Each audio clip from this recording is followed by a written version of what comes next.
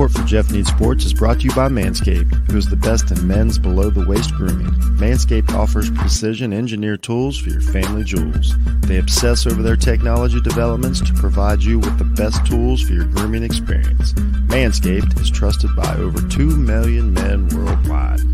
We have an exclusive offer for my listeners today. That's 20% off plus free shipping with the code JHUNT. That's capital J-H-U-N-T at manscaped.com. Welcome back to Jeff Needs Sports, everyone. This is another edition of Icons presented by Off the Ball Network. Tonight is a celebration of the legendary career of Kobe Bryant. With the 13th pick in the 1996 NBA Draft, the Charlotte Hornets select Kobe Bryant from Lower Merion High School in Pennsylvania.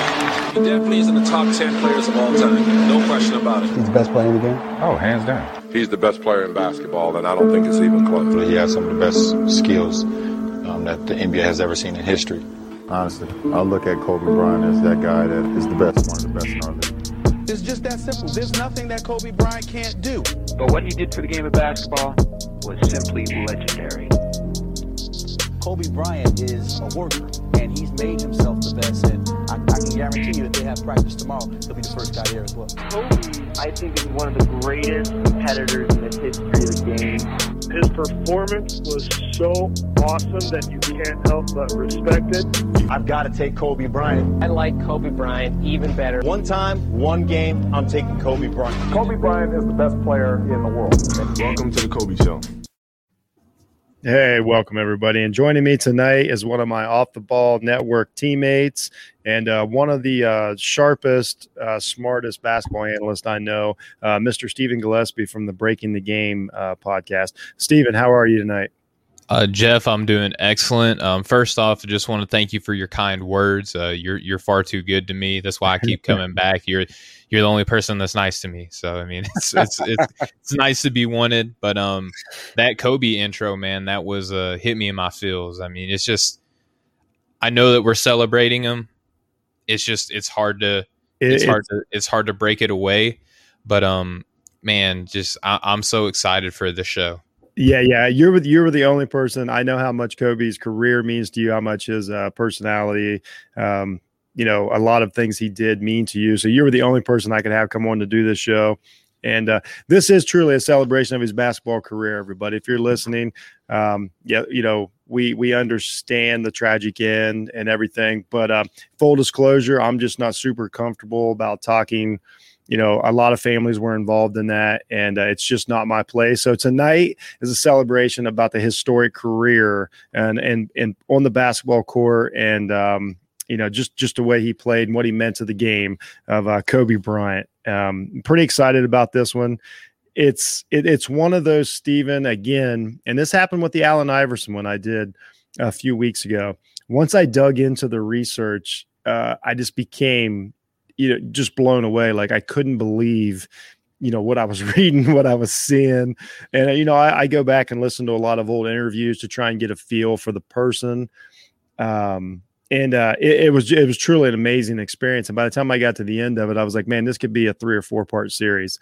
This one's it's special. This is a true legend. It's a true legend of sports here. So, and we're talking, the title of this, theme of series that you're carrying on is Icons. And we talked about Allen Iverson, fellow class of the 96 draft, Kobe which Bryant. Is amazing. It's just, and I know you didn't plan it out that way. I know you weren't like, let's just roll out the 96 draft class first. But I mean, it's just, when you talk icon, like, it really doesn't get a whole heck of a lot bigger than Kobe Bryant, man. No, it doesn't. And I'll get into my complicated history, with Kobe a little bit as we go along. And I mean not that me and him, we didn't know each other. Yeah. Yeah.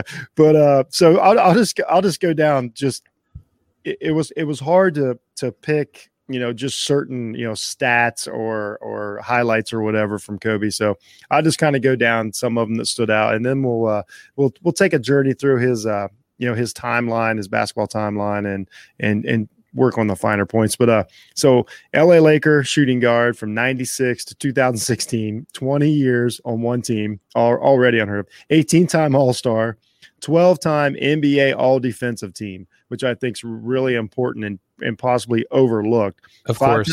5-time NBA champion. The 07 08 NBA MVP, his only MVP. So that we'll touch on that a little bit later. One MVP for Kobe Bryant, 2 times finals MVP.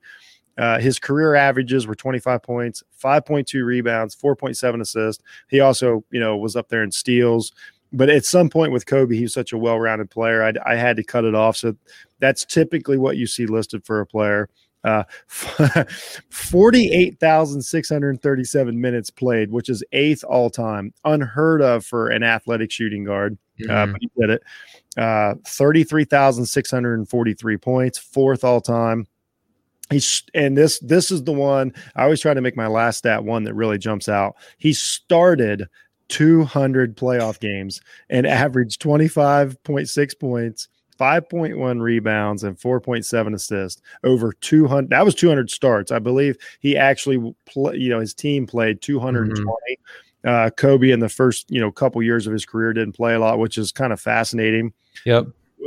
We who knows as we get into this once again, I'm trying to stay on track here. Yeah, I know it's really hard with a career like this. You can go so many different ways right from the jump. It's amazing. So before I get to the career timeline, I always ask my guests this: what's your particular connection or attachment to Kobe Bryant? I'll get into that, Jeff, but I want to continue with where you left off. I just want to throw out another couple things. So Kobe Bryant, as of right now, is 4th all time in career points, 31st all time in assists, 107th all time in rebounds, 16th in blocks. He has 2 scoring titles to his name, and he has made the set. If my stats are correct, he's 17th all time in career made 3-pointers.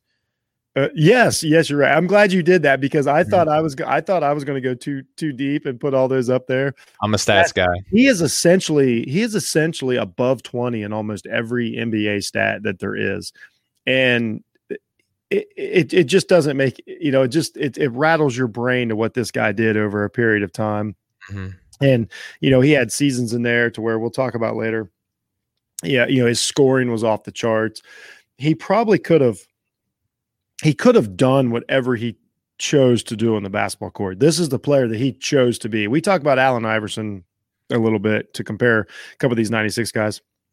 Allen Iverson was a particular type of player, but I don't necessarily know that Allen Iverson had the choice that Kobe did. Kobe decided what type of player he was going to be, and he did it at his best. If he wanted to be a facilitator, he would have been a LeBron James type facilitator. If he wanted to just be a 100% lockdown defender, which he was a really, really, really, really good defender. I don't mean that, but he could have just said, I'm going to be the best defender that anybody's ever seen, and probably only given up a few points. The guy, he had, it's this rare mix of talent meets want to, meets drive, meets determination, meets education, meets determination. When all that comes together is when you get a guy like, Kobe Bryant, that really was the whole package. And that same mentality caused most of his troubles through we're going to call it troubles through his NBA career, because he could never really comprehend guys that didn't think that way. And for a long time, I thought this was BS. I was like, okay, yeah, we know you love basketball more than everybody, blah, blah, blah. I mean, just full disclosure. And I'll explain why soon. And then as he got older, I'm like, no, this is legit. This guy's a bit different. And then especially the last 2 championships, which I called the Kobe years in our notes. And then, when I really started digging into the interviews, I was like, oh no, this was legit. This guy is made a little different, had a different mentality. And maybe there are certain guys that maybe like a sport or try a little harder or put in a little more effort. And, it really kind of brought me around of here's my biggest thing. I really come away and I thought about this as he got older and retired. I really came away with some regret that I didn't appreciate the career that Kobe had as a basketball lover. And I think that's common. It's not that I didn't think he was good, just something didn't stick with me. So before we get started here, I want to touch on that. Why do you think, and I think, is it simply a West Coast, East Coast thing? Why did Kobe not, it's hard to say he didn't resonate, because with players he did, but he just never jumped to that Space Jam level of player. And I could never quite figure out why, for someone that's arguably a lot of people would say he's the third best basketball player we've ever seen. Some will say he's the second best basketball player. I'll get your answer later in the show, but why do you what do you think kept Kobe? What was that separation there between him and the masses? So my thing is, growing up as a sports fan and a basketball fan, I was really big into, Phoenix. Phoenix was my team. I'm from the state of Arkansas. They had a guy growing up, Joe Johnson, went to University of Arkansas, ISO Joe, and they just so happened to start playing some of the best basketball that I've ever seen. But I've watched basketball before then, and I think you're more susceptible at the time that I was growing up with his career, basically. Hearing things like there's a right way to play basketball, and this, we're talking in the 90s where, we joke about this all the time where, Michael Jordan got hit by a moving truck in the finals, spit out his kidneys and hit the game-winning free throw. Like the people played basketball the right way then, and positions were positions. You had a role depending on what your position was. And this is in the late 90s growing into the 2000s. This is where we started seeing more isolationist style basketball. You had your isolationist specialists in the early 90s and the 80s, but there was more that, team personified concept. And so Kobe Bryant basically ushered in what we would later start calling hero ball, where the best player had the ball in his hands no matter what. We grew up thinking that Kobe Bryant was a ball hog, but I just read he's 31st all time in assists. So, I mean, he's doing something right to be unselfish. But I think it was just kind of an in-between eras. He came in as, we saw peak Michael Jordan, and you see a lot of similarities. I don't know how many times I've seen these montages where it'll be Kobe Bryant and Michael Jordan side by side, and it looks like you have the same, jump shot package in 2K, the same layup package in 2K, the same dunk package in 2K. The jersey biting, the tongue sticking out, the scowls, the fist pumps. Everything was just, Michael Jordan. And people even now will argue that Kobe Bryant did it better, but MJ stole our hearts. You know what I mean? Like there can only be one, real love. And I think a little bit of that has to do with it, because Vince Carter, coming through the University of North Carolina, was supposed to be another next Michael Jordan. Didn't really work out for him. Still had a great career. But Kobe Bryant, I feel like, really, I won't say threatened, because there can only be one MJ, but he put a little bit of that, like, could this possibly be Michael Jordan 2.0? And depending on which fan base you ask, it's not just Laker fans either. There are people that just love Kobe. There's Laker fans, there's Kobe fans, and then there's, Laker fans that are Kobe fans. There's 3 different camps for this. Like I said, I grew up being a Phoenix fan, so I couldn't stand the Lakers and I couldn't stand the Spurs, but I sure as heck respected Tim Duncan, and I sure as heck respected Kobe Bryant, because I knew that they were going to ruin my night. You know what? And I'm glad it's, once again, that's why I had you on the show. This is exactly my mentality on this. I think that he was so close to Jordan, and that's actually, it's one of my questions for later in the show, but we'll cover it now. I think he was so close to Jordan, and as a Jordan guy, like I was. Me too. I was nobody will ever be better. And I did. You said the word threatened. I can remember one example. Jordan's last All-Star game, he was playing for the Washington Wizards. He makes. We don't talk about that. Yeah, he makes what I thought for 10 seconds was the game-winning shot in the All-Star game in a Wizards uniform. Last time I'm ever going to see Michael Jordan play a game that I cared that he played. Mm-hmm. And Kobe Bryant, they inbound. Kobe Bryant makes the exact same shot to win the game, in his face.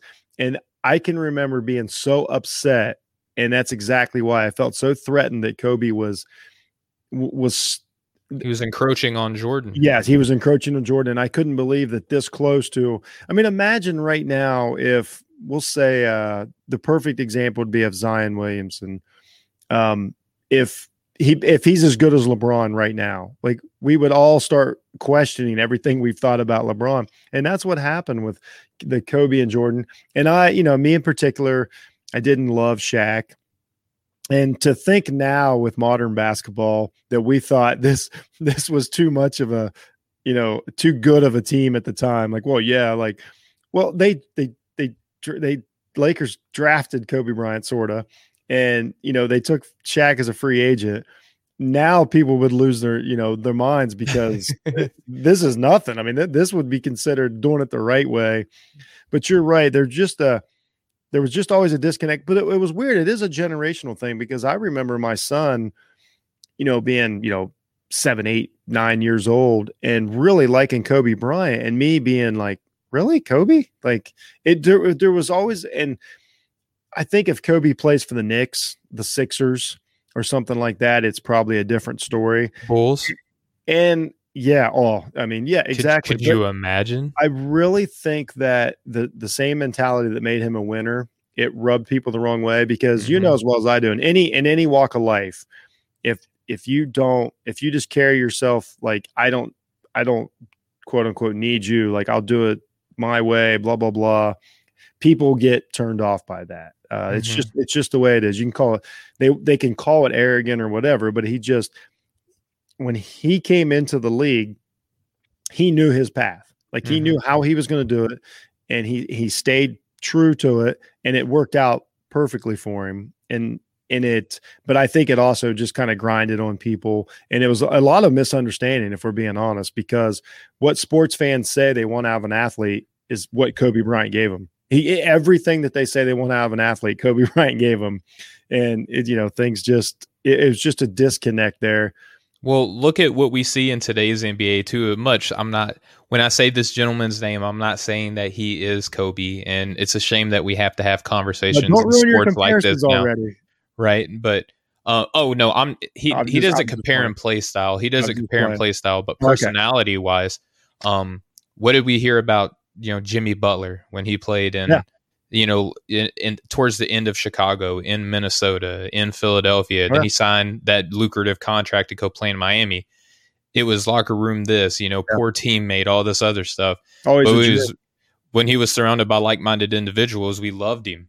Yep. We were like, oh, he's a top 10 player in the NBA all of a sudden because we love his personality in this one isolated spot. Kobe Bryant didn't really.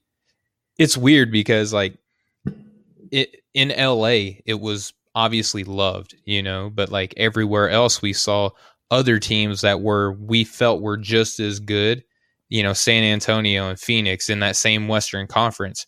They played a more, what we'll call team friendly basketball. The ball was passed 7 or 8 times before, a shot was made, whereas Kobe Bryant may hold the ball for 2 or 3 seconds to let his teammates get set, figure out what's going on, run off the elbow, maybe back down a player. They ran the triangle. I mean, it was a different. He ran it perfectly, like Michael Jordan did. Another similarity there. It's just amazing. So okay, let's get into it here. Sure. These shows are wonderful. It's just amazing. So we'll start kind of just making our way through the career here. 13th pick in the the historic 1996 NBA draft by the Charlotte Hornets. And honestly, I bet there's still a lot of people that don't realize that because it's been so long ago. 13th pick by the Charlotte Hornets gets traded on draft night to the Lakers. Jerry West was enamored with Kobe Bryant. The entire, he had a target on him the entire time. Mm-hmm. Could not. All they traded him for Vlade Divac. That was a big deal for Laker fans. Deal because Kobe was not a known entity when he came into the league. Obviously, he got drafted 13th. Iverson went 1. Ray Allen went ahead of him. Marcus Camby went ahead of him. It's truly amazing. This is the funny note from that draft. Kobe was 17 years old. His parents had to sign his first contract with him. I believe it was 2 months after he got drafted when he turned 18. So Kobe Bryant got drafted at 17 years old. This doesn't even make sense. Well, you know what's funny about when I read this and I'm thinking, it just goes to show you how different the era of basketball is. I'm not going to say which is better. I'm not going to do that. But Jeff, the reason that Kobe Bryant was drafted 13th in 96 is because we valued, and I say we being NBA analysts, general managers, what have you, we valued guys who we had more of a sample size from. Yep. Guys who played in high school hadn't really done it before. They had what we affectionately refer to as red flags because level of competition, is he mature enough to handle a grown man's game? At 17-year-old, that's slightly understandable. But here's where I'm going with this, Jeff. All these question marks now, you know what that's called in today's NBA? Potential. Yeah. Now, the younger you are, the higher you're going to be picked. So if he come out in this year's draft and we like, wow, this kid's 17 years old and he's playing this good at high school, imagine how great he's going to be 3 seasons in, and he still won't even be old enough to drink alcohol yet, So like he would be taken so much higher just because he would be mentioned among the same, mentioned in the same conversation as other guys. And he's just 17 years old, so we're going to take him higher because that means something more in today's NBA.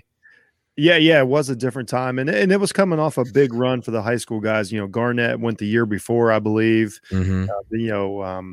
And it was kind of a run. This was a weird time in the NBA, a crazy time. Well, I mean, this 96 draft's historic as far as the underclassmen, the high school kids that came out. It's one of the best classes ever. To me, it's the greatest draft ever. I know it's between 84, 96, 03. 03, those are your ones. But I think, and I'm biased. Outside of the good play, 84 is pretty historic. 84 is pretty daggum good too. It's hard to get past 84, but 96 is just it. 96 changed the basketball world. I mean, Allen Iverson, Kobe Bryant were in the same draft, and we talked about in the Iverson episode. And we'll go the other way here. Iverson went one direction, with the way he was going to play the game and try to win. Kobe went a completely different direction. He had more of a, Iverson was I'm gonna die on my shield every night for this team. But he was, in all honesty, Iverson was a bad teammate as far as he's a great player, but he was not a good teammate. He did not make his team better, night in and night out. He never evolved his game. He did what he needed to do to get that win on that night. As to where Kobe, his career arc was, how do I get better? How do I get better? There's a story. I can't remember the year, Steven. Maybe you remember. He broke his right hand. All summer all summer he practiced as if he was left-handed. Yep. So when he came back that season, I can't remember either. It's gonna bother me. Early 2000s. So he comes back that season, and all of a sudden he's one of the best offhanded players in the league, because that was just the type of guy he was. So, not to keep comparing him to Iverson, but just that 96, draft is a difference. So a question for you on the 96 draft, Kobe being traded to the Lakers that night obviously changed the history of sports. It just did. Mm-hmm. We'll do the what ifs here real quick. These are fun. Me and Couch Coach did some of them, but we'll do some of them with you too. But is that the biggest draft night trade in history? I mean, I'm not an expert on these, but what's bigger than Kobe Bryant going from Charlotte to the Lakers? I can't think of one. I got one. Okay. That might rival it. I'm not saying it's better, but I have one that'll at least rival it. The Dallas Mavericks once upon a time traded Robert Traylor for Dirk Nowitzki and Pat Garrity. They then flipped Pat Garrity in a package to bring in Steve Nash. That's huge.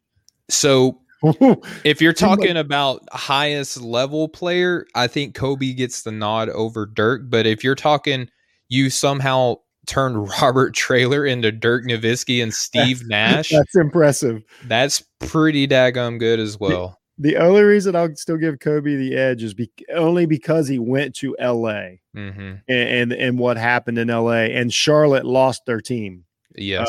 Do you agree? Me and Couch Coach Live both agreed Charlotte doesn't lose a team if Kobe Bryant stays there. There's no question. There's no question about that. Kobe Bryant would not, I don't think, like, I'm not going to say he would walk in the front office and be like, you're not trading or moving my team. I just think that the draw that he would bring, the level of competitiveness that he would bring. But I don't know. It's one of those things where you like to say for certain it doesn't happen. But I mean, I'll go ahead and say it's for certain. And it reminds me of when, Jordan went to Chicago. Chicago wasn't a storied franchise. No. And he went there and he made them the biggest brand in the world. I think Kobe, there's nothing that Kobe did that makes me think that he needed a particular situation. A lot of players are like, right play. We talk about Steve Nash in this draft, had a Hall of Fame career. If he goes to the wrong situation, I don't know that he has the same career. As to where Kobe, I really don't think it mattered where Kobe went. Kobe goes to Cleveland Cavaliers. He's got 2 rings. I think Nash travels well, but your point is taken. But I'm saying as far as great as he was, I think even Nash would have some, let's talk about Steph Curry. If Steph Curry goes to the wrong team, he's not the Steph Curry that we know now. Hands down. But he's a legend. As to where Kobe, I really do not think it mattered where Kobe played basketball. They were going to be very, very successful. That's the kind of player I think he was. So we talked about it here. His first few years, he didn't play a ton. It was pretty crazy. I listened to some cool interviews with him, and he wasn't happy about it. He was watching these other guys like Iverson could do whatever. And I'm telling you, and that 01, the 01 finals, nobody could tell me that Kobe there was no way he was losing that to Iverson, by the way, because he was bitter about these guys, the other 96 guys, and Ray Allen and Iverson and those guys getting the playing time. And he was riding the bench, and he essentially finally got in because of injuries and circumstances. And obviously, the rest is history, but he had another, he guesses he had another 3,000-4,000 points, wasted in the league, which was pretty wild. But that's the kind of chip he carried on his shoulder, even though. So let's get into the three-peat. Okay. So in the 96, 96 that's when Shaq went to the Lakers, correct? In 96. 96. Let me check that out. I think if not, I think it's the year after. Yeah, okay. Yeah, it could have been. Let me take a look here. The Lakers were pretty good, Kobe. Yeah, Bryant. that was the year. Yep, that was year 4 Shaq. You're 100% right. So the Lakers have got Shaq, they've got Kobe now. So Jordan, everybody got to remember Jordan's still in the league, and they're the best team in the league. So 96, 97, 98 is the Bulls. We had the odd strike season. Or the lockout season. Lockout, yeah. One of 4 lockouts in NBA history. Yeah. Yeah, that which is a weird season. The Spurs won it. So in 2000, here we go. From 2000, 2001, 2002, we have the three-peat. Yes. This was Kobe and Shaq at their primes. Things are rolling, the Robert Horry years, like everything comes together, and they put 3 championships in a row together. I just got to ask, how good were these teams? Just in your, I mean, they three-peated, so that certainly speaks to it. But I mean, if you look at what Kobe and Shaq just by themselves, we'll talk about their teammates here in a minute. But Shaq rattling off triple doubles as a center, look at what we're doing with Nikola Jokic, and rightfully so this season. Yeah, Shaq didn't do it all year long, but I mean, my goodness, in the finals and in the playoffs, his playoffs were. Yeah. And he was getting blocks, and he was doing it all. He was phenomenal. I mean, we're talking about Superman, the Diesel, one of the most, if not the most imposing forces in NBA history. Fair. Meanwhile, we have young Kobe Bryant, who by his own right is an athletic freak. And I think that so many fans today are robbed of what we saw with some of these younger guys, not only just Kobe, but like even Ray Allen, young Ray Allen. People will only talk about him as a 3-point shooter, but this dude you would jam it over the top of your head. Yeah, he was great. Yeah. But Kobe Bryant, same thing. I mean, dunk contest winner. I think that was one of the accolades that we didn't mention earlier on. Like, he won a dunk contest.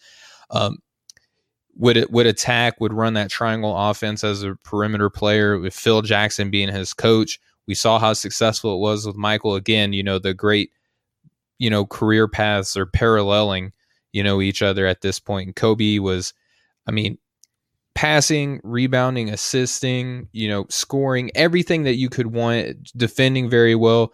Those two were doing it all. And then if you look at the 99-2000 Lakers roster, they got my guy, Derek Fisher, another Arkansas guy. He went to UALR, the Trojans, as another 96 guy. Another 96 guy. He was drafted in that same year with Kobe. He ran that point guard. And what was interesting about what we saw kind of shifting towards modern basketball was that it was okay for your point guard to just be a defensive-minded first guy and a spot-up shooter. That's what we started seeing in these mid-90s to early 2000s. The point guard didn't have to be the one facilitating the ball. In the triangle offense, if you could shoot, pass, and play defense, you were fine, right? So you had Derek Fisher. You had Rick Fox, the movie star, right? Like he's been in a lot of movies, a lot of commercials, things like that. But he was a good defender, and he could hit from deep too. Ron Harper, I don't know the last time that I've looked at an NBA championship winning team that Ron Harper wasn't on the roster. Ron Harper. Outstanding defender. His offense was historically overlooked. I feel like, there was once upon a time where Harper was a very imposing scorer, but as his career dwindled, he was looked to more as a vet who can defend his tail off. Robert Horry, this guy, it might be the GOAT based on number of rings won. The master of the clutch shot. Played in Houston, played in San Antonio. Another guy, anywhere that there's a championship won around this time. He's Robert Horry. Guy. When he was in Houston, he was an active player. Like he was really athletic. A lot of highlight reel dunks and stuff. The fact that he became this great shooter is one of the odder things in NBA history. Yeah, and again, combo forward, we started seeing the evolution of NBA positions at this point too. Tyronn Lue now coaching the Los Angeles Clippers. You talked about Allen Iverson in the last Icons episode. He's famous for being stepped over, but he's on this team. Glenn Rice, another great 3-and-D guy. Again, we're starting to see modernization in NBA positions here. John Sally, another guy who's been on a number of really talented teams, and Brian Shaw. So that's a really talented, deep roster with vets that know how to play, and they knew their almost perfect roster. Of course. And what else could you want for an ascending Shaquille O'Neal and ascending Kobe Bryant to be surrounded by tough-nosed, knew their role, savvy veterans to help make them look the absolute best that they possibly could. Yeah, and it's the stunning stat of all time in basketball. The 2001 LA Lakers went 15-1 in the playoffs. Yes, this doesn't. I would imagine that every one of those players still regrets that one loss because they never should have lost one to Philadelphia. Credit to Allen Iverson. It's crazy. Allen Iverson's championship moment is winning one game in the NBA Finals. The Lakers went 15-1 in that. And know how many players that they stunted from being viewed even higher. Chris Webber is still not in the Hall of Fame because he went all of these championship runs. Chris Webber he tried his absolute best to get past this team. There was a couple seasons where they gave him all they could handle, but Chris Webber is viewed entirely different if one of these rings doesn't go this way. And, this era of basketball, the NBA, the early 2000s really gets shunned. But Sacramento, LA, San Antonio were really, really, really good teams. Yeah. San Antonio has 2 more championships. Phoenix has a championship with Dallas might be looked at better too. It was the West. Utah. The West was awesome. Now, I will admit that and this is always this. Okay, so here's the black mark on this LA Lakers three-peat is who they played. We all know that they played what the Nets what was it? They played Philadelphia, the Nets. Mm-hmm. They played. Who was it? They played the Nets. Yes, Indiana was the first one, and then Philadelphia, and then New Jersey. Yeah, and this is coming off the Michael Jordan run as to where everything was compared to that. Mm-hmm. I think we would have to go back and watch those games to try and guess how good those teams were. They just get looked at as they were terrible because they didn't have a Kobe Bryant. So everybody always says the Lakers walked through those finals, but what they forget is what they had to go through in the West to get there. Yeah, and that was a stout Western Conference. The Sacramento teams were really, really good teams. But like you said, that 2000-2001 season, the only time they lost in that stretch was the one game against Philadelphia. So even though they swept all those teams, those were pretty incredible teams. I mean, Portland was kicking around at that time too. Some really deep Portland teams. Yeah. That was that was the Sheed teams. I mean, it was just I've realized as I've grown older that that's one of the best teams the NBA has ever seen. I did a list, maybe I think it was last year sometime, and I'm like, this was one of the best. They're up there with the '98 Bulls and the some of the couple of the Warrior teams, whichever one you want to pick out of the Warrior teams. This team they had, you named it. That roster is perfect. They had everything. It didn't really graduate much. I mean, if you look at 01 or the 2000-2001, they had Devin George was another great defensive minded guy. Yeah. Who else? Mark Madsen, the world's greatest cheerleader. Isaiah Ryder was on that team. And then the 01-02 season, the last one of the three-peat, they added Mitch Richmond and Lindsey Hunter, Lindsey Hunter is an NBA champion on the Detroit Pistons a couple seasons later. So Lindsey Hunter was a really good ball player. Yeah. I love Lindsey Hunter.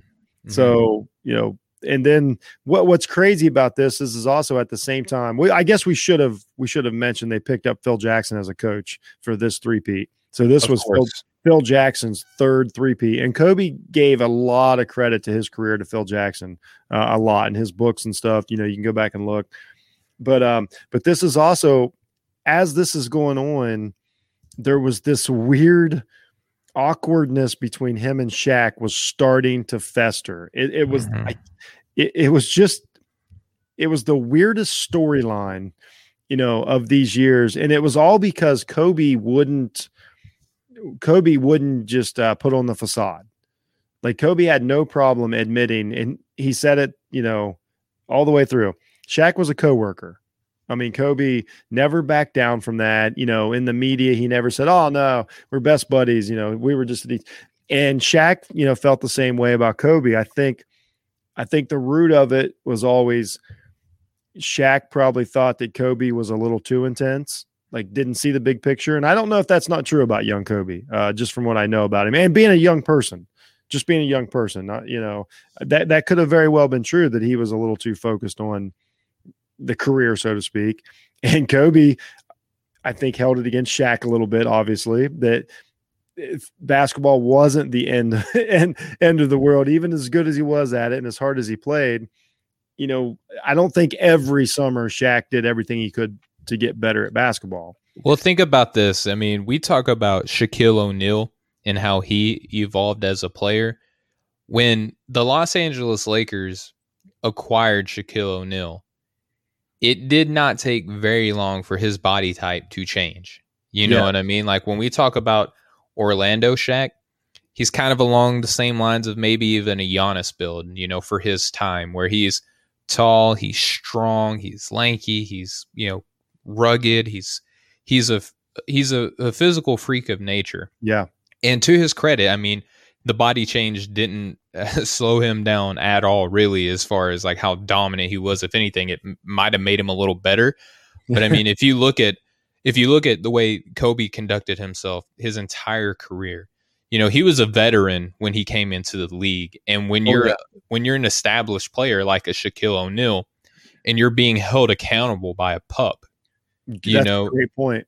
That has to rub you the wrong way, because we talk about this in sports, we talk about this, in military. You have to earn the ability to be able to do things. And Kobe was just like, no, like, not that he's entitled, but he will hold you accountable, but he will hold himself to that same standard, and as a vet who's accomplished, who's not just a basketball player, but a celebrity, like you're appearing in like you're going to WCW he was making movies at the time. Mm-hmm, you're in video, Shaq Fu, like all that, you got all these things happening. And Kobe's like, bro, you're here, you're getting paid to play basketball. Let's be a basketball player. And Shaq's like, bro, we're winning, like, let me have fun. And to piggyback on that, to pick on, Shaq a little bit, he handles himself that way in broadcasting too. I'm just being honest. Like, I'm not mad at it. He gets paid a lot to do what he does, but I don't necessarily would consider him an analyst. As he's not my go-to source of information for basketball. Yeah, and who knows what I think. Okay, if those two never cross paths, I think that Kobe has a way better career than Shaq does. Does that make any sense? I really think that everything you said, even though Shaq, I don't think was a big fan of it, I think he absolutely needed that guy, and Kobe adapted to playing with a guy like Shaq, which isn't super easy if you're a scorer. It's not a natural melt there for two guys, ball dominant guys. Or Shaq's not really a ball dominant guy, but he needs a ball in his hand. Yeah. And Kobe really, really needed the ball in his hand. And for them to work that out as a duo and play as good as they did really it was a 5-6 year run that was amazing. We'll talk about the 04 team here in a second. Matter of fact, if they find and here's the thing, if they find a way just to put their differences aside, man, like you could be talking about, a Boston Celtics-esque run, and they would have added good players too, the way the NBA was structured then. So okay, well, let's talk about the 03-04. I called it the 03-04 disaster. And then we'll do some of those what ifs, and maybe we can figure out what happened there. So they're coming off the historic run, 3 of the best seasons anybody's ever seen. Now we all know that Kobe wants to win at least 6. All the whether it's LeBron or whether it's Steph or whoever, they want to win 6 because of Mike. But Kobe wanted to win 13, and I don't really know that.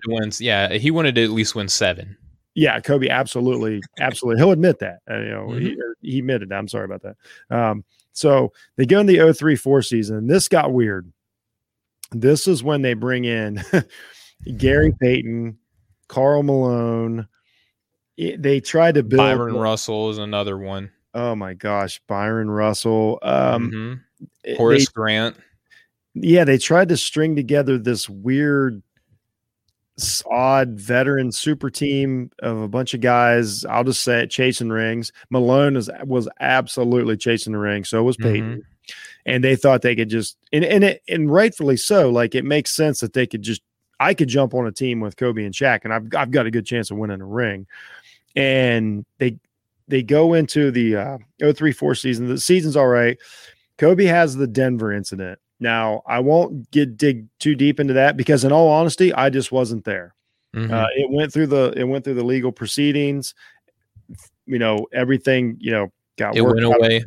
Yeah, and I honestly, like, I just can't speak on it because I wasn't there. I can only go by court records and things like that. There was an incident in Denver. You guys can look it up. There's plenty of podcasts on it.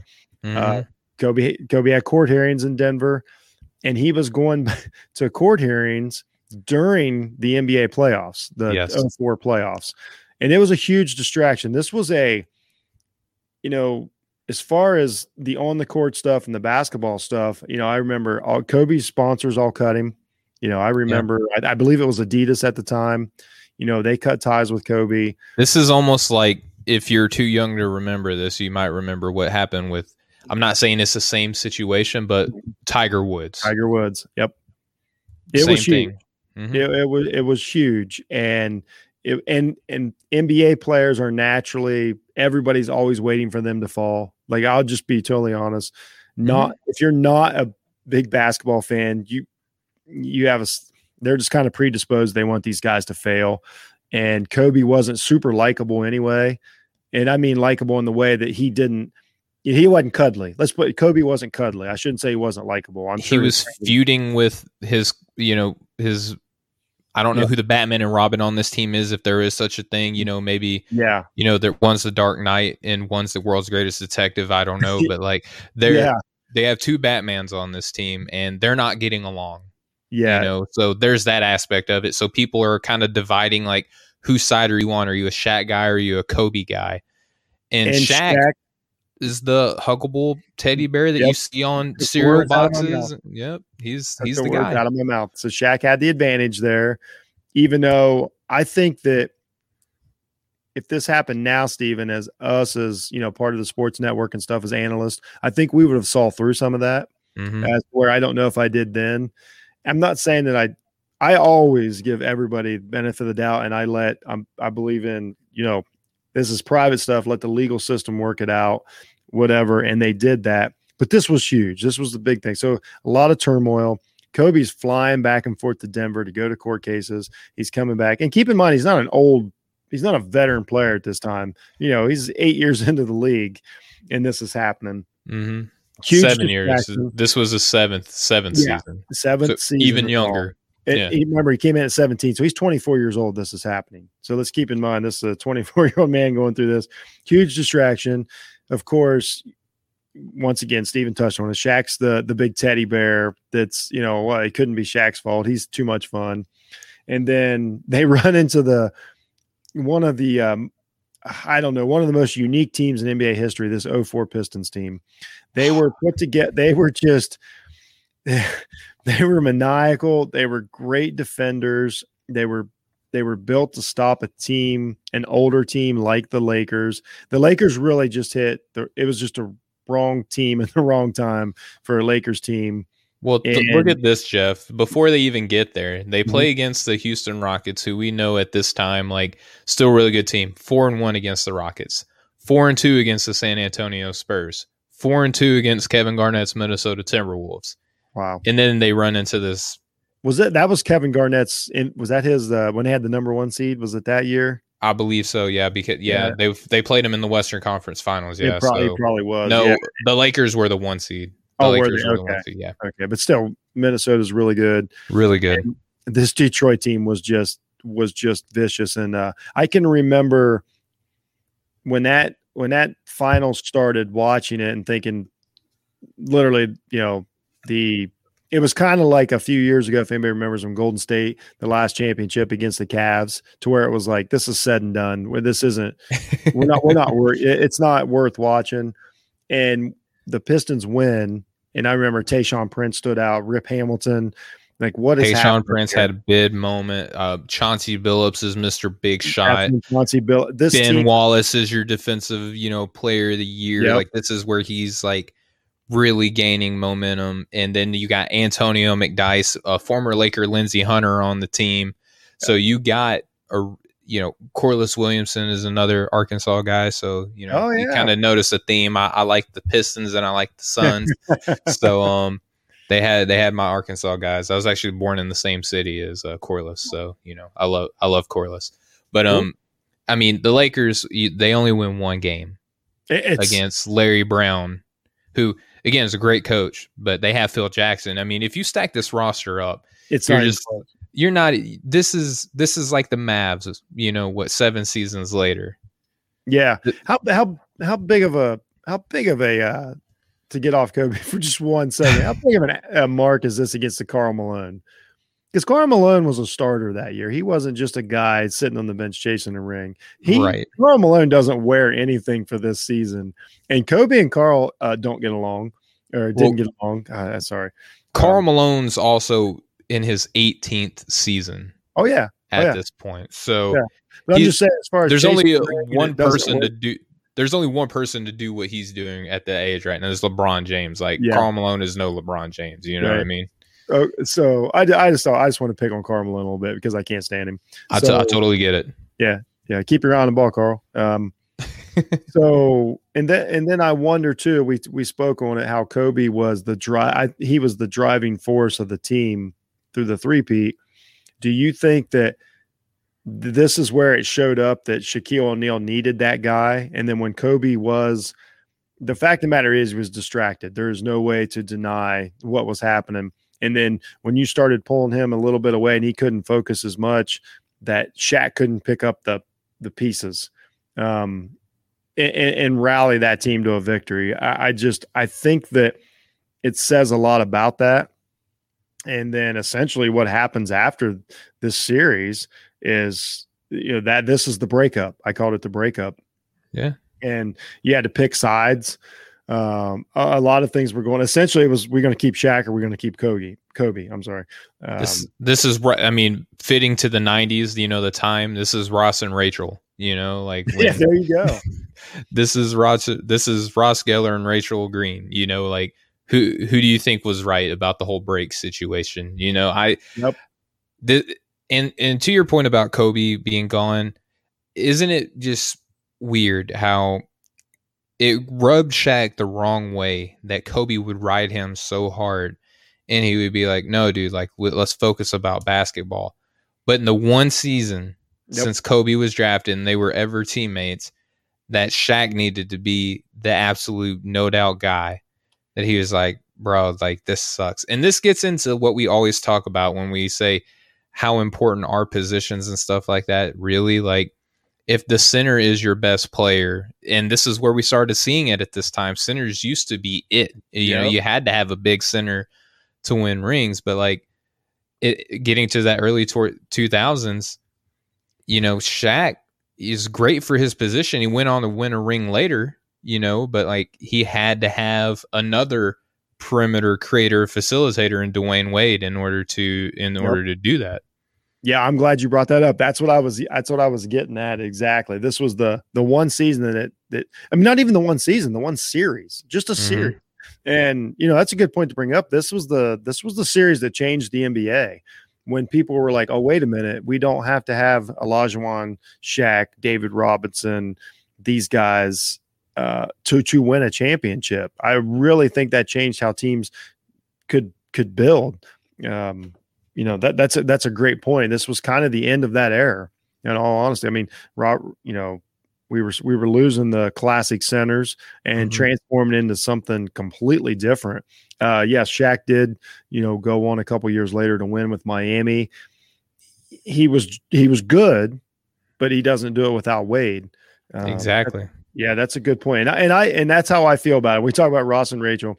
I sided with Kobe on this for everything you said. I don't love the Denver situation, but that's a different story.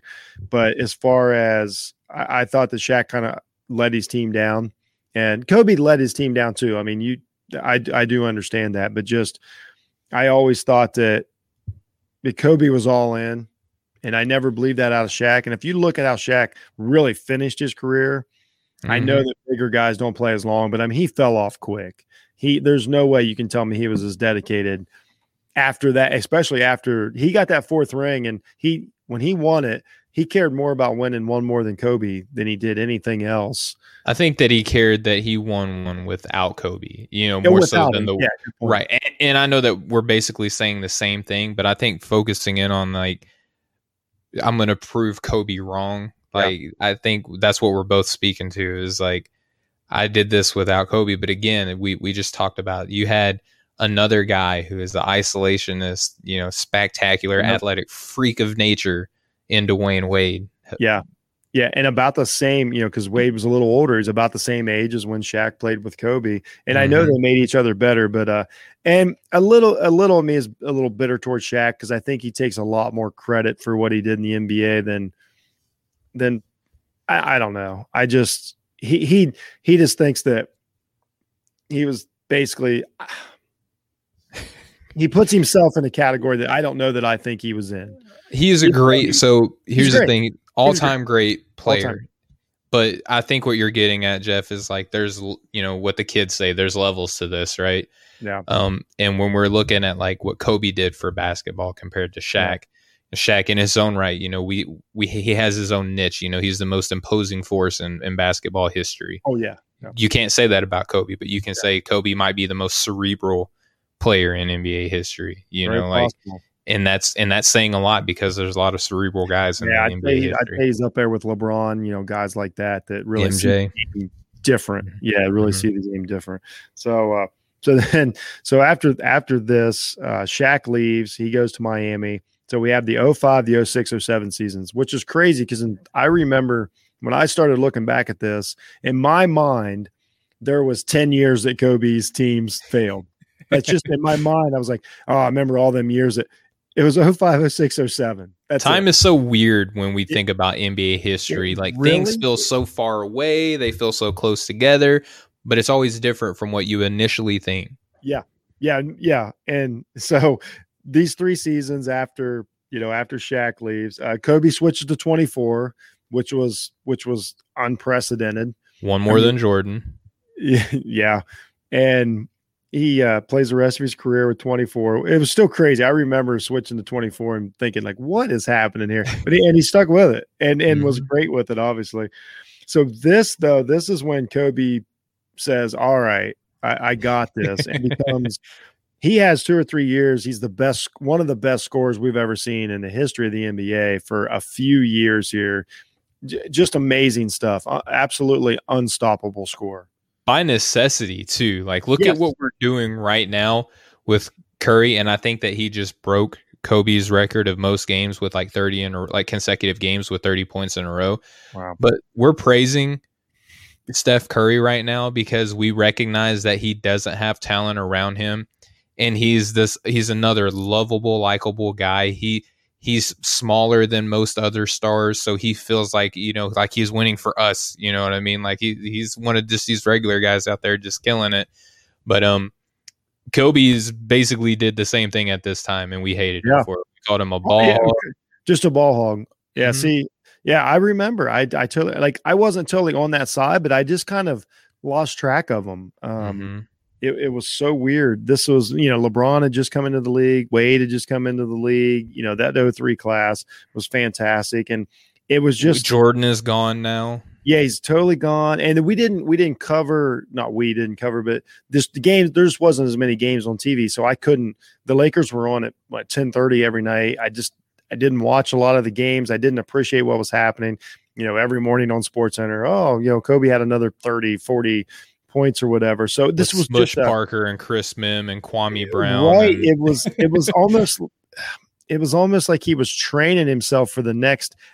I always think he totally knew what the plan was. Mm-hmm. And he knew that when the players got there, then he was going to be the next level scorer. And of course it was 100% right.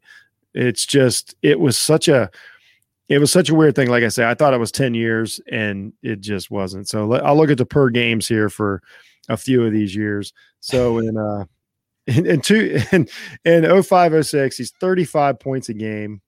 35 a game is crazy. 06, 07, he's 31. And then, 07, 08, we'll start talking about when things were coming around, 28, 26, 27. It just crazy. I mean, the guy for the rest of his career was just an absolute scoring machine for someone that played defense that well. I think that's very important to remember. He's 12-time all defensive player. And I say this a lot about Jordan, coincidentally, that he also took away points from the other team. They weren't empty points. It's just, I really wish I could go back and enjoy the games like I should have been. I really do. Just an historic run. And I always think he was training himself to be, to this next phase of his career. And sure enough, here we go. So 2008 through 2010, I called them the Kobe years. Yeah. Because once again, it felt like it was never going to happen again. Kobe's back in the finals. He loses to the Boston team. Celtics. Yeah, the Celtics that put Allen Boston and three-party. Yeah. Yeah, that's not a super team. Like, it just let nobody will admit that they assembled a team. I will. I mean, you Like, also their bench. At several points they had got like Shaq ended up being a Celtic, not during this time, but like, he had Kendrick Perkins, Rajon Rondo, who has won championship with the Boston Celtics and the Los Angeles Lakers. Yeah. You James Posey, Swiss Army knife defender, 3-and-D guy. I mean, you got Eddie House is just a sniper from outside. Doc Rivers is your coach. Yeah. I don't know how that's not a super team. Yeah. Oh yeah. No, it was organically put together too. Yeah. Yeah. Ray Allen just happened to wind up there, whatever. So, but anyway, Paul Pierce was there. Yeah. Paul Pierce was there. Yeah. So, but nonetheless, a great Celtics team. Of course, want to say that they needed it. It wasn't, they didn't draft all 11 players. Let's just put it that way. So they beat Kobe in the finals in 2008. And then, Kobe wins the next two, right? Yep. 09 and then 10 championships without Shaq, with his team. A great, not that they didn't have a great starting lineup, a really good team. And I always thought, I guess I'll ask your thoughts on Gasol, but I always thought he played better. Him and Gasol, in my mind, that's the duo that I think of as far as when I think of Kobe Bryant, I think of him and Gasol. I mean, I'm not going to say that Gasol, like, I know that you're probably not saying this just to clear it up, though. Gasol is clearly not a better individual player than No. But what Paul Gasol was able to do was he wanted to be at that same level as Kobe Bryant. Paul Gasol was not a guy, and I think initially when he first got there, he was so used to being the guy in Memphis that did take a while. He wasn't at Kobe's level yet when he first came in. But as they worked through that first season together, and then they came back and then they won their 2 consecutive rings, that second season, Powell he was on another level. He loved that triangle offense. He embraced his role. He and Kobe spoke Spanish together on the court so they could have their own secret language in order to get some sort of competitive. Like, if you're so good at basketball that you're just like, how can we separate ourselves even more? Let's speak a different language a different language than most of the other guys. That maybe one other player on the other team might be able to understand. You know what I mean? So like, and personally, this was the time to where I really appreciated the Kobe Bryant thing, and I really liked these teams. I felt genuinely good when they won. Of course, I hated the Celtics; and still do, but I felt good, when the Lakers won. I thought it was good. I think Kobe evolved a lot in those years. I think, he wasn't the player in 2004 that he thought he was, just like Shaq wasn't. And I think in, 8, 9, 10, he was, it was important for him to learn maybe the grass isn't greener situation too. And, just becoming an older adult and all that. And, Denver behind him and perspective and all these things all came together. And that's why I called him Kobe's years, to where he was scoring at will. He's the best player in the league, regardless of MVPs and all that. He was probably the best player in the league. I know LeBron at this point is really starting to take off, but he's not the best player in the league. Yeah. That baton hadn't passed yet. And again, like what you're talking about as Kobe growing, and I want to bring this up, is that he's getting to the point where the athleticism is not the same. He's like, this is by no means like we're seeing old man Kobe in a walker or anything like that. But we saw Jordan do the same thing. He started training with Hakeem Olajuwon in the offseason because he wanted to get better at backing down his opponent.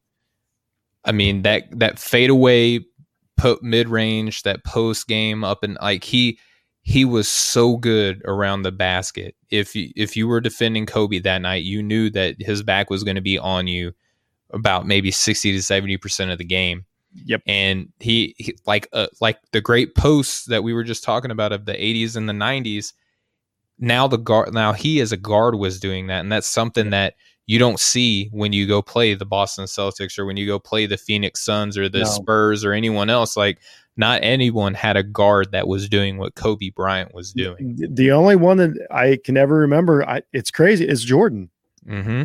Jordan is one of the best post players in the history of the NBA, and Kobe did the same thing. It's almost, I won't say it's gone now, But I mean, you do not see that. Right now it's a different game. There's a couple points that do it. It's not as fully it's not embraced the way that it was then. We'll touch on those, a couple of those here in a minute. That's a great point to bring up about Kobe's post play. And I said this about Jordan, a while back. Kobe was, the same way. He would have played in this game. He would have just shot more threes. He would have been he was a good 3-point shooter, but he would have just been an excellent 3-point shooter. He's 17th all times and made threes already when it wasn't a point of emphasis.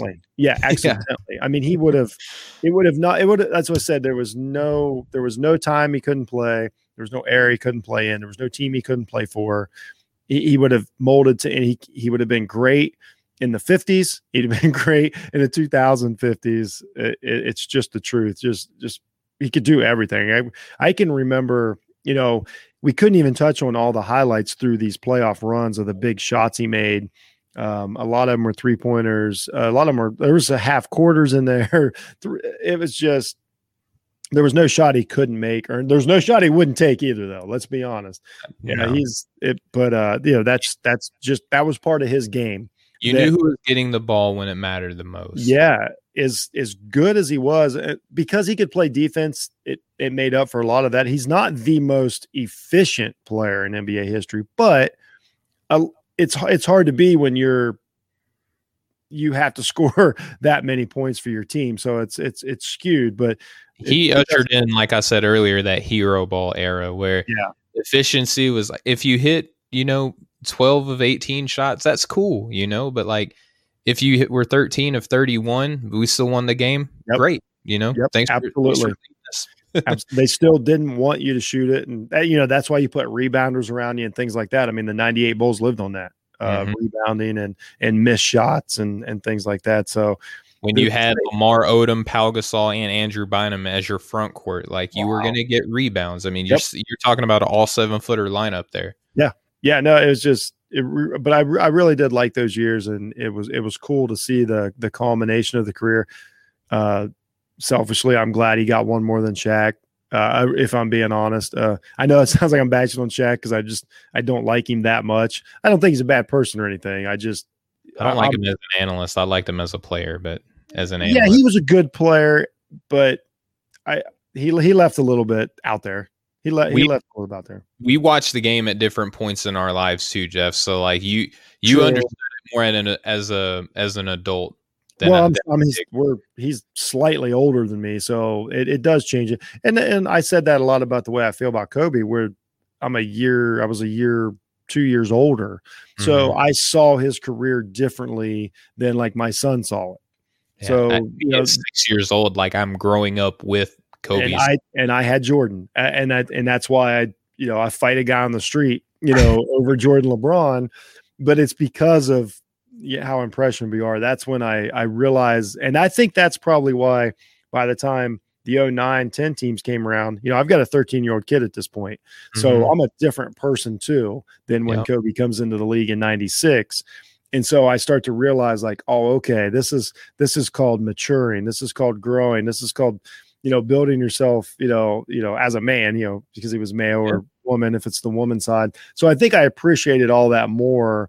And it's, especially with the research I did this week, it's grown deeper. So he's went from not even in my list of like 10 athletes I ever liked to someone that I really, really, really appreciate now and wish I wouldn't have underestimated what they did so much. But that's on me. I mean, it's not like, I'm the one that overlooked the greatness, not everybody else. So his career is the same, no matter if you look at it as a hater or a lover of it. It's the same. There you thing. go. No, you're exact. I never threw any shade on it or any of that. I was never, me well enough that I don't just make things up. So that's a good point. But at least respect it. Yes, 100%. Actually, because my son's the one that was like, no, this guy's awesome and all this. So kind of made me take a second look. And then, so I got to enjoy the 9 and 10 seasons for what they were and appreciate the greatness of it. I never had a problem admitting, a lot of people will even say that if you just look at on the court, he did it better than Jordan because he took what Jordan did earlier. Yeah. Now they did it in different eras, so we really don't know. But he didn't do it worse. Let's put it that way. Yeah. And that probably, and when we talked about that kind of holds him back in the conversation, because they're like, well, how can we say, if we can't have both, we can't have Jordan and Kobe be 1 and 2, because it's just not as much fun. Because you're like, oh, wait a minute, every 6'6" shooting guard, he comes in and, plays from, like you say, plays from the elbow. Like, so what's it? So I think that what's Ron Harper 4? So it's just it's just the way it is. But Kobe and Jordan had a pretty good relationship, so it's not like there was a lot of animosity there or whatever. No, we saw that in The Last Dance. We saw that Kobe was that number 8. He's going to be a problem. Yeah, and we see now that he's there's a lot going on. His he's going to MJ's going to be inducting Kobe Bryant to the Hall of Fame. I have my own speculation. I'm not breaking news, but like we also found out recently that Nike's contract with the Bryant family, they let it expire. Correct? They let it expire. I'm of the mindset that I wouldn't be surprised at all if Jordan Brand doesn't pick up the Bryant estate portion of the his the sneakers, right? Like I think that would be excellent. Sense. Yeah. It's it's a tough situation. There's certain ways to do it. There's nothing. It's hard to take something great out of this. I don't know, but that makes sense. And I hope so. I would like to see Jordan being the icon that he is. I would like to see him. I think that helps give validity to Kobe's career. All the things that I said about older guys like me that don't have that attachment, that's something that Jordan can be like, no. You've got to watch this guy. He was, and that really does help, when the opposite of what we talk about Shaq and Barkley all the time, that are always killing the next guys and trying to. I was going to mention that. I was going to undermine their career. It is cool to see them realize that how legendary, because the guys that played on the court know exactly how good Kobe was.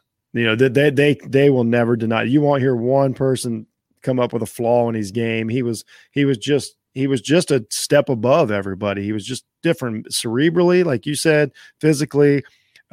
Just do yourself a favor, anybody. Just go watch. Even if you just go watch Kobe's all-time dunks, there's some things in there that they're not even human for somebody that knew that much about the game. It's a little like LeBron, kind of a comparison there to where, wait a minute, you can't be the most physically gifted and the smartest player on the court. That's just not fair.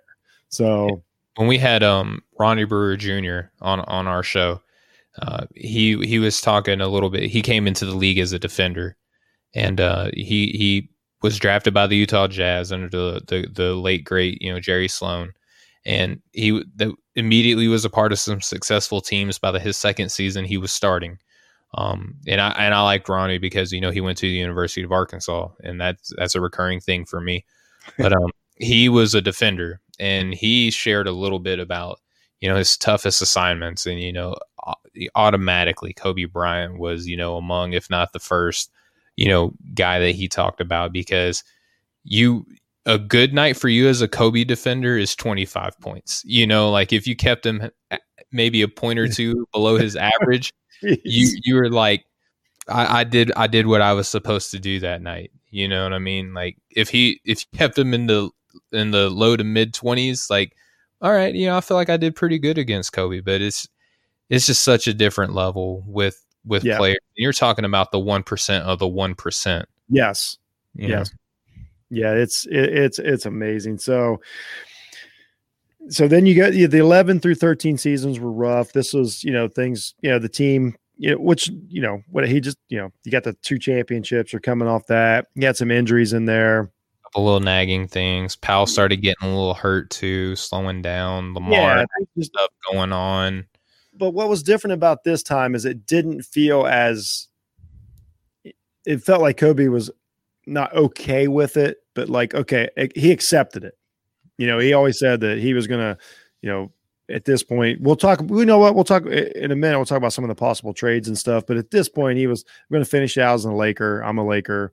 That's how it's going to be. I think he understood. And plus by this time, now you've got LeBron at full steam. You've got Wade. The writing was on the wall. You were going to compete with these teams. The Spurs were still kicking it. It was just kind of that time. And then, so we move into the 14 through 16 seasons, which I just kind of call the goodbye tour. He hurt his Achilles in there. The famous, it was still one of the most unbelievable things I've ever seen in sports. What was it? Was it 14 or 15 when he? I think it was 15 when you're talking about the Achilles, and then he went and hit the game-winning, or he finished his free throw routine. Yeah, he tears his Achilles on a drive. I mean, it's done. But he goes out and shoots the free throws and limps off the court. But he wouldn't retire that way. So he rehabs his Achilles and comes back and plays, his last season in the NBA. And in his last game, I believe he scored fifth. It was just the anniversary was just the other day, as a matter of fact. And I believe he scored 60. He scored 60. He scored 60. A mild 60 point. I don't care if it's just me and a hoop. I would have trouble scoring 60 points in the night. So it ended. It kind of ended perfectly. Which, if you would have asked somebody in 2004 how this was going to go, nobody would have guessed that's how it was going to go. Nobody guesses. Oh, Kobe gets, 2 more with the Lakers, finishes out as he's the greatest Laker ever. I'll say it. He is. No, apologies to Magic Johnson and all that, but by the way, that's saying more than a lot. Even if you want to say he's one of the best, I'll take that with the Lakers. As growing up a Lakers fan, I'll take it. Without controversy, he's top 3. Without controversy. There you go. We could agree on that. So it was weird to see, and that's another one of those things when it finally came down to the end and he was leaving. I'm like, whoa, what did I just see? And it's going to happen with LeBron just because LeBron's been around so long. That's where we talked about Shaq. Just kind of, I don't know. Shaq had those weird years with the Cavaliers and the Celtics and the Suns, and it just kind of faded out as to Kobe went out a completely different direction, and at this point he was a living legend on the court. So everybody recognized, just like LeBron is now, this guy is in the next room of the Hall of Fame and he's still playing against us. So imagine you come in, rookies are coming in playing against Kobe, who were basically born when Kobe starts playing basketball. His team. I mean, you got guys like Jordan Clarkson and Julius Randle coming in. Right. Yeah. When they're just pups. And Jeff, I want to point something out to you. No, you go ahead, man. When you're talking about this goodbye tour, what kind of helped reinforce whatever disdain or whatever Kobe just doesn't get it mentality is in 2013 he signs a 3-year $90 million contract. So that's a lot of money, and they're just that'll do it. They're just getting over their championship window, and this is basically just an admission of defeat. We're not going to be competitive. We'll have Kobe Bryant, so we'll be competitive on a nightly basis. But if we're talking big picture, we're not going to be challenging for rings. We might make the playoffs, we might make the conference finals, whatever. But this reinforced a little bit of Kobe Bryant's a vet. He should be taking pay cuts. He should be allowing these younger guys that are taking over the NBA now to want to come to LA and start escorting them in there. And that just further drove it in. I remember even watching this. I'm like, what are you do? Just stupidly, what are you doing taking $90 million? Why aren't you, taking a pay cut or whatever? But Kobe's no, I've earned this. I've brought 5 rings here. I'm gonna retire the way that I want to retire. I'm gonna set me and my family up for generational success. I have stuff that I'm gonna do out of the NBA that we weren't aware of at the time. Right.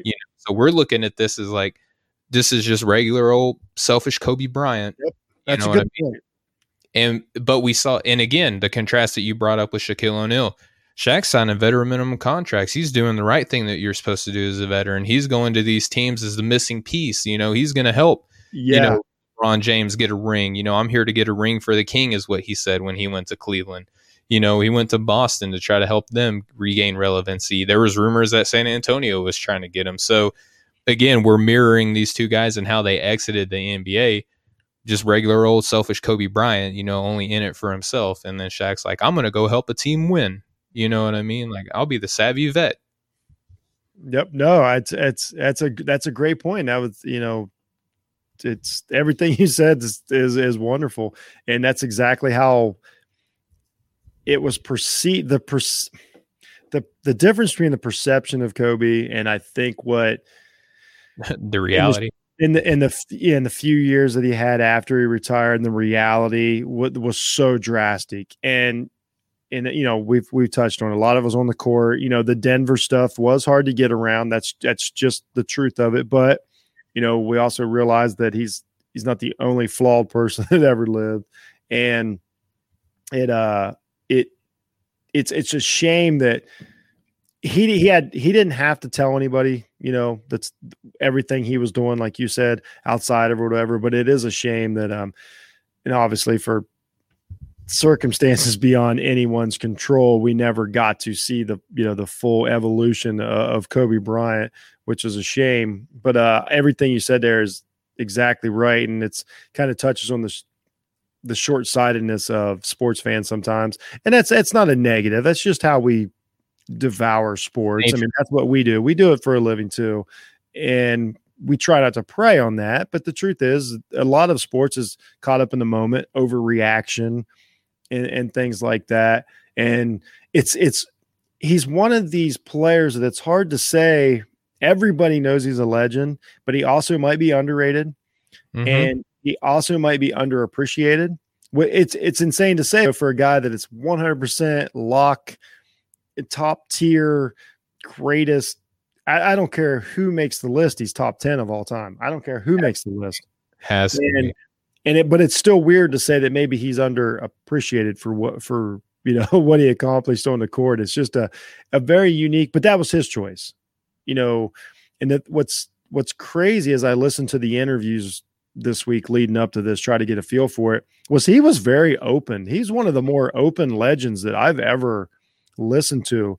A lot of guys I listen to when I do these shows, they're given an interview, but there's typically an agenda. Like they might have just started a new business, or they've got a book out. Most of these interviews, Kobe would come on and they would ask him questions and he would give honest answers. And it's kind of, it sounds weird, but it was kind of refreshing to me. He swore, he swore on podcasts and stuff, but to me, for someone that swears, there's this odd genuineness to it when he's talking about other players. And he's a real person, It really, really was. And I thought, just like Jordan, like most of Jordan's career, me and my wife talked about this a little bit. A lot of Jordan's career was a facade. Jordan put on a facade. Or Hulk Hogan, rather. Yeah. If you look at Jordan post basketball, that was more of the real Jordan. He got divorced right away. He was not that I'm shaming him for getting divorced, but I'm saying that the picture that he put out there wasn't exactly the real Jordan. And a lot of athletes do that, as to where, looking back now, I realize that Kobe was the opposite, and that I thought he was being disingenuous, and I thought he was always sneaking around. I thought he was always hiding something. But it turns out I don't think he was at all. Listening to him talk, and it's pretty cool and the most credit I give is to any I said the same thing about Iverson when we did his show. He gives credit to the modern player. My goodness. He did several interviews to where he said he likes today's game. He, guys like Steph Curry and the new wave of players, he appreciated it and he liked it and he gave him credit and compliments. Trained with him. Yeah. And he was there for him and he talked to him and he recognized the evolution of the game, but he didn't undermine it. He didn't try to squash it or to make him. He's clearly better than a lot of the guys that came after him, right? But he never once. But it's weird, right, with Kobe, because I remember you were talking about the interviews. Whenever they're up in the finals, then people are like, "Well, Kobe, why don't you smile? You should be happy." Y'all are right. He's like, "Is the job finished? Are we finished? Did we win?" Yeah. he was business, and then the whole Matt Barnes incidents where they were playing against the Magic and he pump faked the ball in Kobe's face. He's like, I wish you would, As an analyst, Kobe, or an interviewer, right? Kobe is everything that you ever want out of a player because he will tell you what you need to hear, and you don't have to dig. You don't have to, clickbait him. He brings it all on, and it's an intelligent thought too. That's the other thing. I think people he came out of high school. He didn't do it the traditional route. He didn't go to college, so he's an uneducated person. But dude, I think was speaking Mandarin, just for fun. And that's one of the more difficult languages in the world. But Kobe was just always so raw and authentic, and it's just so like you said, it's underappreciated. And he was a guy that he was confident in himself, but if you're asking him what he thought of himself, he would tell you I'm the best in the world. But if you talk about this other player, he's a terrific player. You know what I mean? You didn't have to do both. You didn't have to cut one guy down to build yourself up. Yeah, I had a lot of fun. I'm glad you touched on it. I had a lot of fun this week. I listened to he was on Matt Barnes' podcast. I don't know if you've had a chance to listen to it or not, and they discussed it. Really, really cool. And that's why. So Kobe recruits Matt Barnes to the Lakers because of that incident. And he said he told Matt Barnes, if you're crazy enough to F with me, then you can be on my team. That's what he told him. So that world peace being on the team, he was like, hey bro, you're crazy like me, man. Let's go get this ring. Yeah. Just it's amazing. I mean, you could go on for hours talking about it, on the court, off the court, all the things. It's an historic career. And what was neat about it is you knew it was historic as you were watching it. And that's rare. You don't get that with every player that you recognize. Some guys, say Kevin Garnett, he's kind of like after it's said and done, you're like, oh, wow, what were we seeing, when Kevin Garnett was there? I think I undervalued him. And Kobe, it got to the point late in his career to where I'm like, no, I know exactly where he's at in history, and just like I am with LeBron right now. So let's do that. I know, you have a top 50 or top 100 NBA all-time players. I think it's more than 100, but yeah, I have over 100 now. I have a running spreadsheet of players that I've ranked. It's 133 that I have. So let's talk about, I already know, but let's talk about where you have Kobe and why, because you're just, it's hard to explain how awesome, your database is, how thought out it is. And this is basically yours. Could we say it as far as who had the best? As far as you go ahead, it's not who I think would win 1 versus 1. You know what I mean? It's career wise, I take accolades, where they stand all time in certain statistics, their careers, their rings, MVPs, stuff like that. And I try my very, very best. I'm not flippant. I just don't copy paste and just look at other lists and flip them around or what have you. I put a lot of effort into it, but as far as where I have Kobe, and again, I love Kobe to death. I have him 8th all time. Okay. And just to let you know where I have him in relation to his peers, number 1, I have Michael Jordan. Right now I have Kareem number 2, but I suspect that here soon it will be LeBron James, who I have 3rd. I have Bill Russell 4th. Wilt Chamberlain 5th, Magic Johnson 6th, and this is probably the more controversial one, but I have Tim Duncan over Kobe Bryant. And if you wanted to argue that I should have him 7th and not 8th, I'm not going to sit here and call you crazy. You know what I mean? It's actually amazing. We didn't touch on it. It wasn't a rivalry, but that those two played in the same. They were peers. It's amazing. We didn't even really touch on that, but the San Antonio Lakers thing for a long time was huge, and Kobe versus Duncan was a real thing. I hadn't even really thought about that, but I understand your rankings though, and I would never quit. I know what kind of work you put into them and stuff, and I could go, like you say, I could Google rankings and get them, but I know what you put into yours. I've seen the data.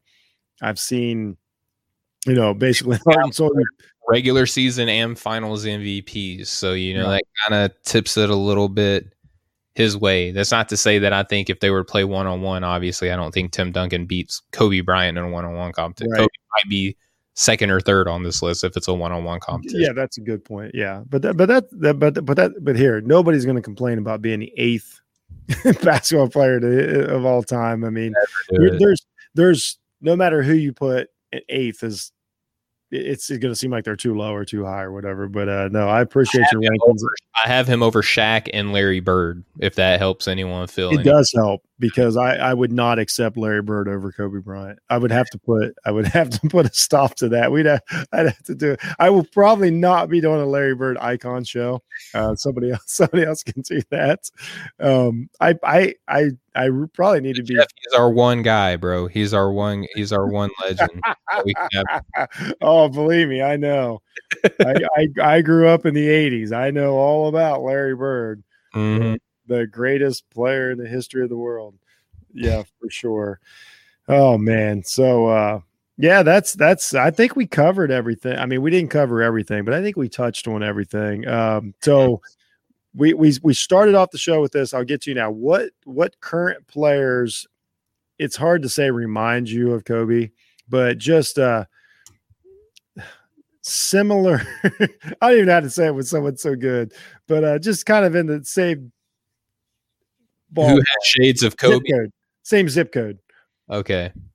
When I look at who's got shades of Kobe, there's different ways you can do this. A lot of people like to say mindset wise that Russell Westbrook reminds them of Kobe. For the record, Kobe said that too. Yeah, but I didn't agree, but I don't agree when I watch it. I mean, and I'm not going to say that Kobe's wrong in who he thinks reminds him of him, but I don't know. I think Paul Pierce compared someone to him that I was like, really? Like, I don't know. Like, but Kobe, I'm not saying that I'm sorry if I'm rubbing people the wrong way. I'm not saying that Kobe thinks the exact same way as Paul Pierce, but I don't buy the whole Russell Westbrook thing, because Kobe, for everything that we've said about him, he wanted the clutch moments and he could hit the clutch moments. Russell Westbrook, not so much. Mindset wise, he wanted it, but he obviously, like, he's not built for the clutch mentally. And for the record, Kobe did say it in, I believe it was 16 when Oklahoma was at almost did it. So it is a little different. Yeah, but if there's one player in the NBA right now, and there's actual, like, if you wanted to go YouTube it and see how crazy similar they are play style wise, and it's crazy that I like this guy because I didn't like Kobe growing up. As I said, like, I respected him, but I wasn't a Kobe guy. But I love Jason Tatum. I knew it. I love Jason. That was my guess. I love his game. I love everything about him. But again, this is like, I think this is mature Steven, like adult Steven, like seeing a kid come in and seeing all the work that they're putting in, seeing past what everything else. But Tatum was viewed as being this like great talent coming in, whereas Kobe, like, Tatum's not threatening anyone's legacy, you know? So I think that that's what helps him out. But Tatum, I mean, the fadeaway shots, the hitting, the game winners, you know, not being afraid of the moment, not being afraid to pass the ball either. You know, that's obviously the area I think that he's got to improve in the most, but he's a team guy.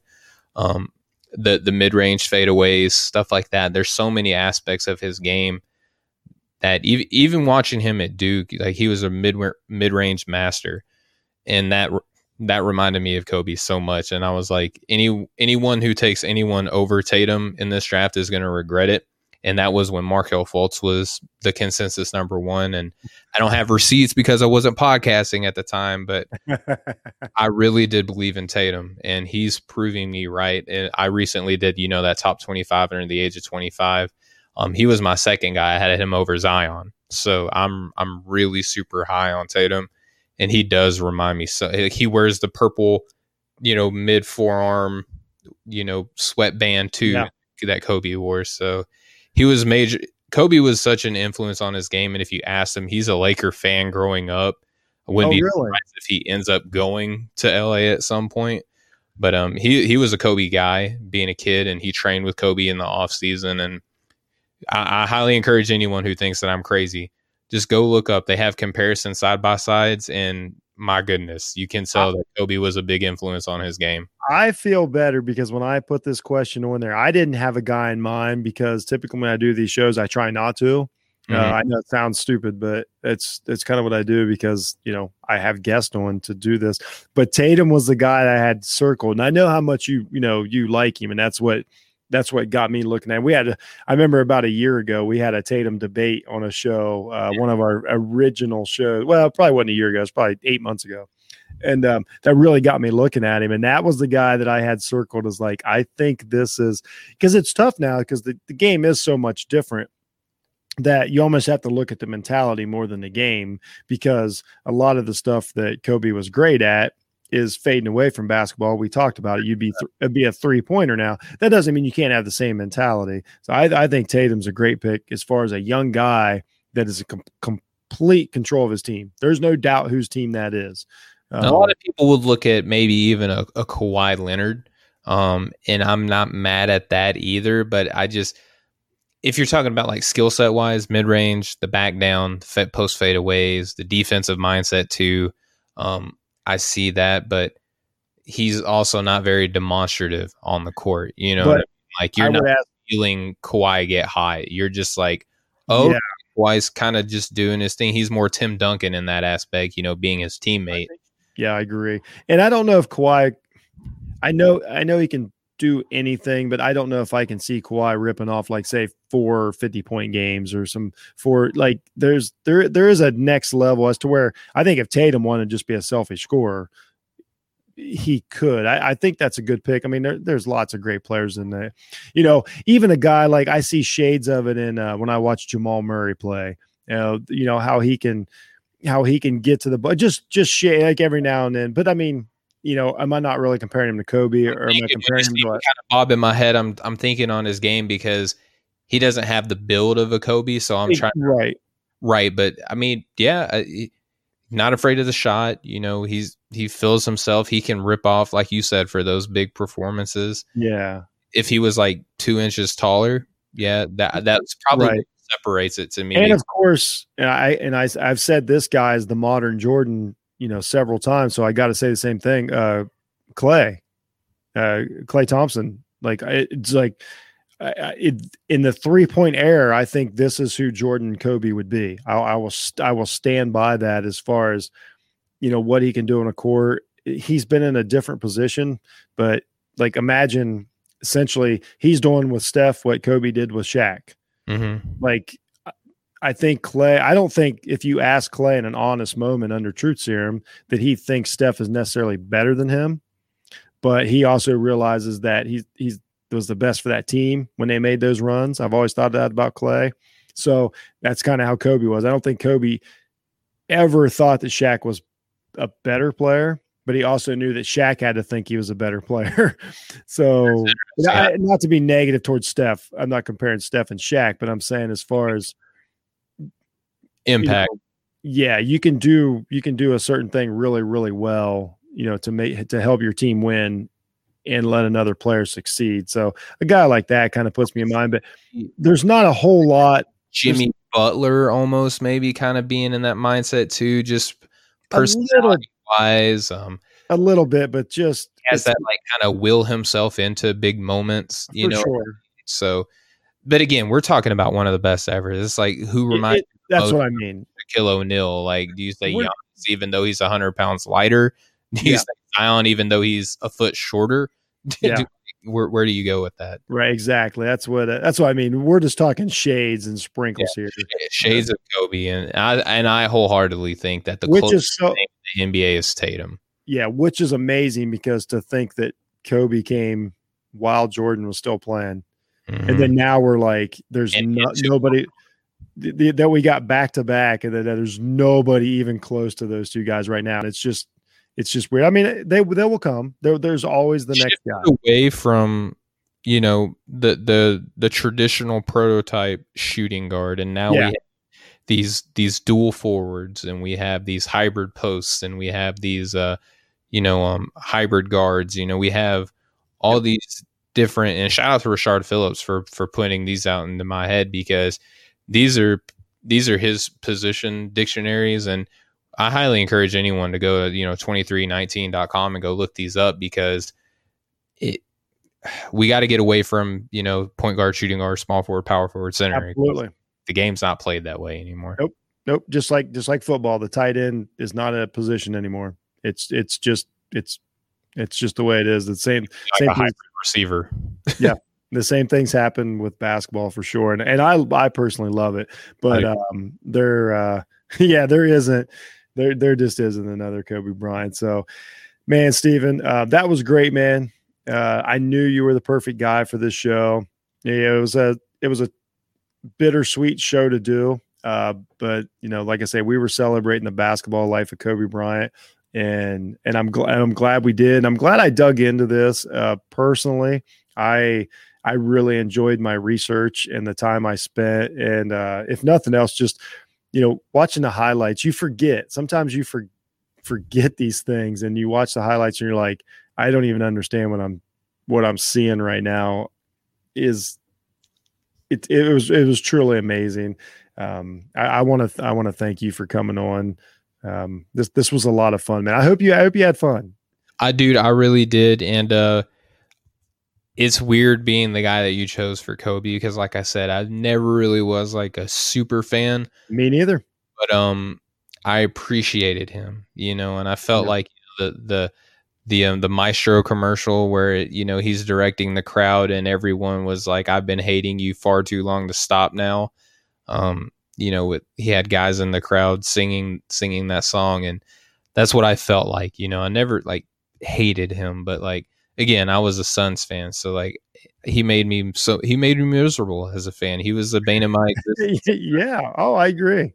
So I was like, what do I do now? I don't have there's no more villain of the NBA anymore. And, he was a tremendous player. And man, looking back on it now, like when you criticized him and you saw, and like, tragedy aside, just respecting the game and what he did and what we found out about him afterwards was like, man, if only I would have known. Like, and that's how I feel.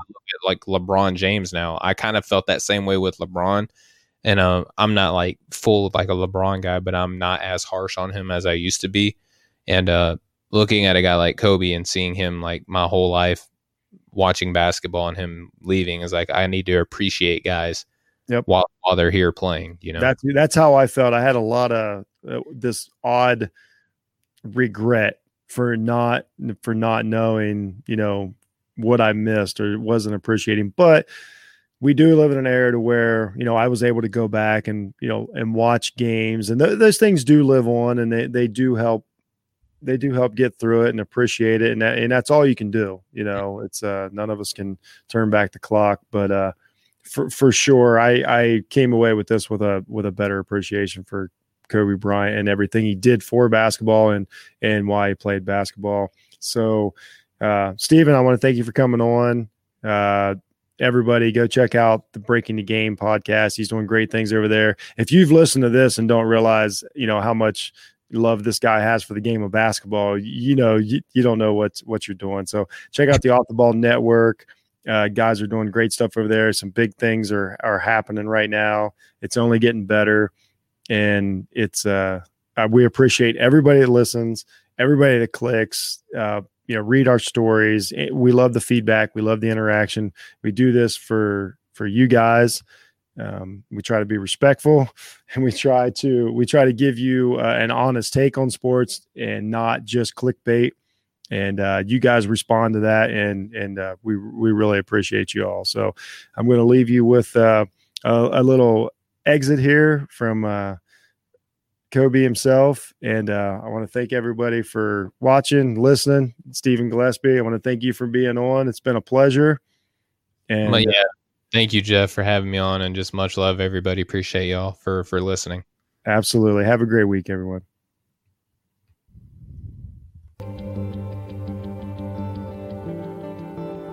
The lesson I cherish the most is how important it is to love what you do. If you love what you do and it's making you happy, all the hard work and perseverance will pay off.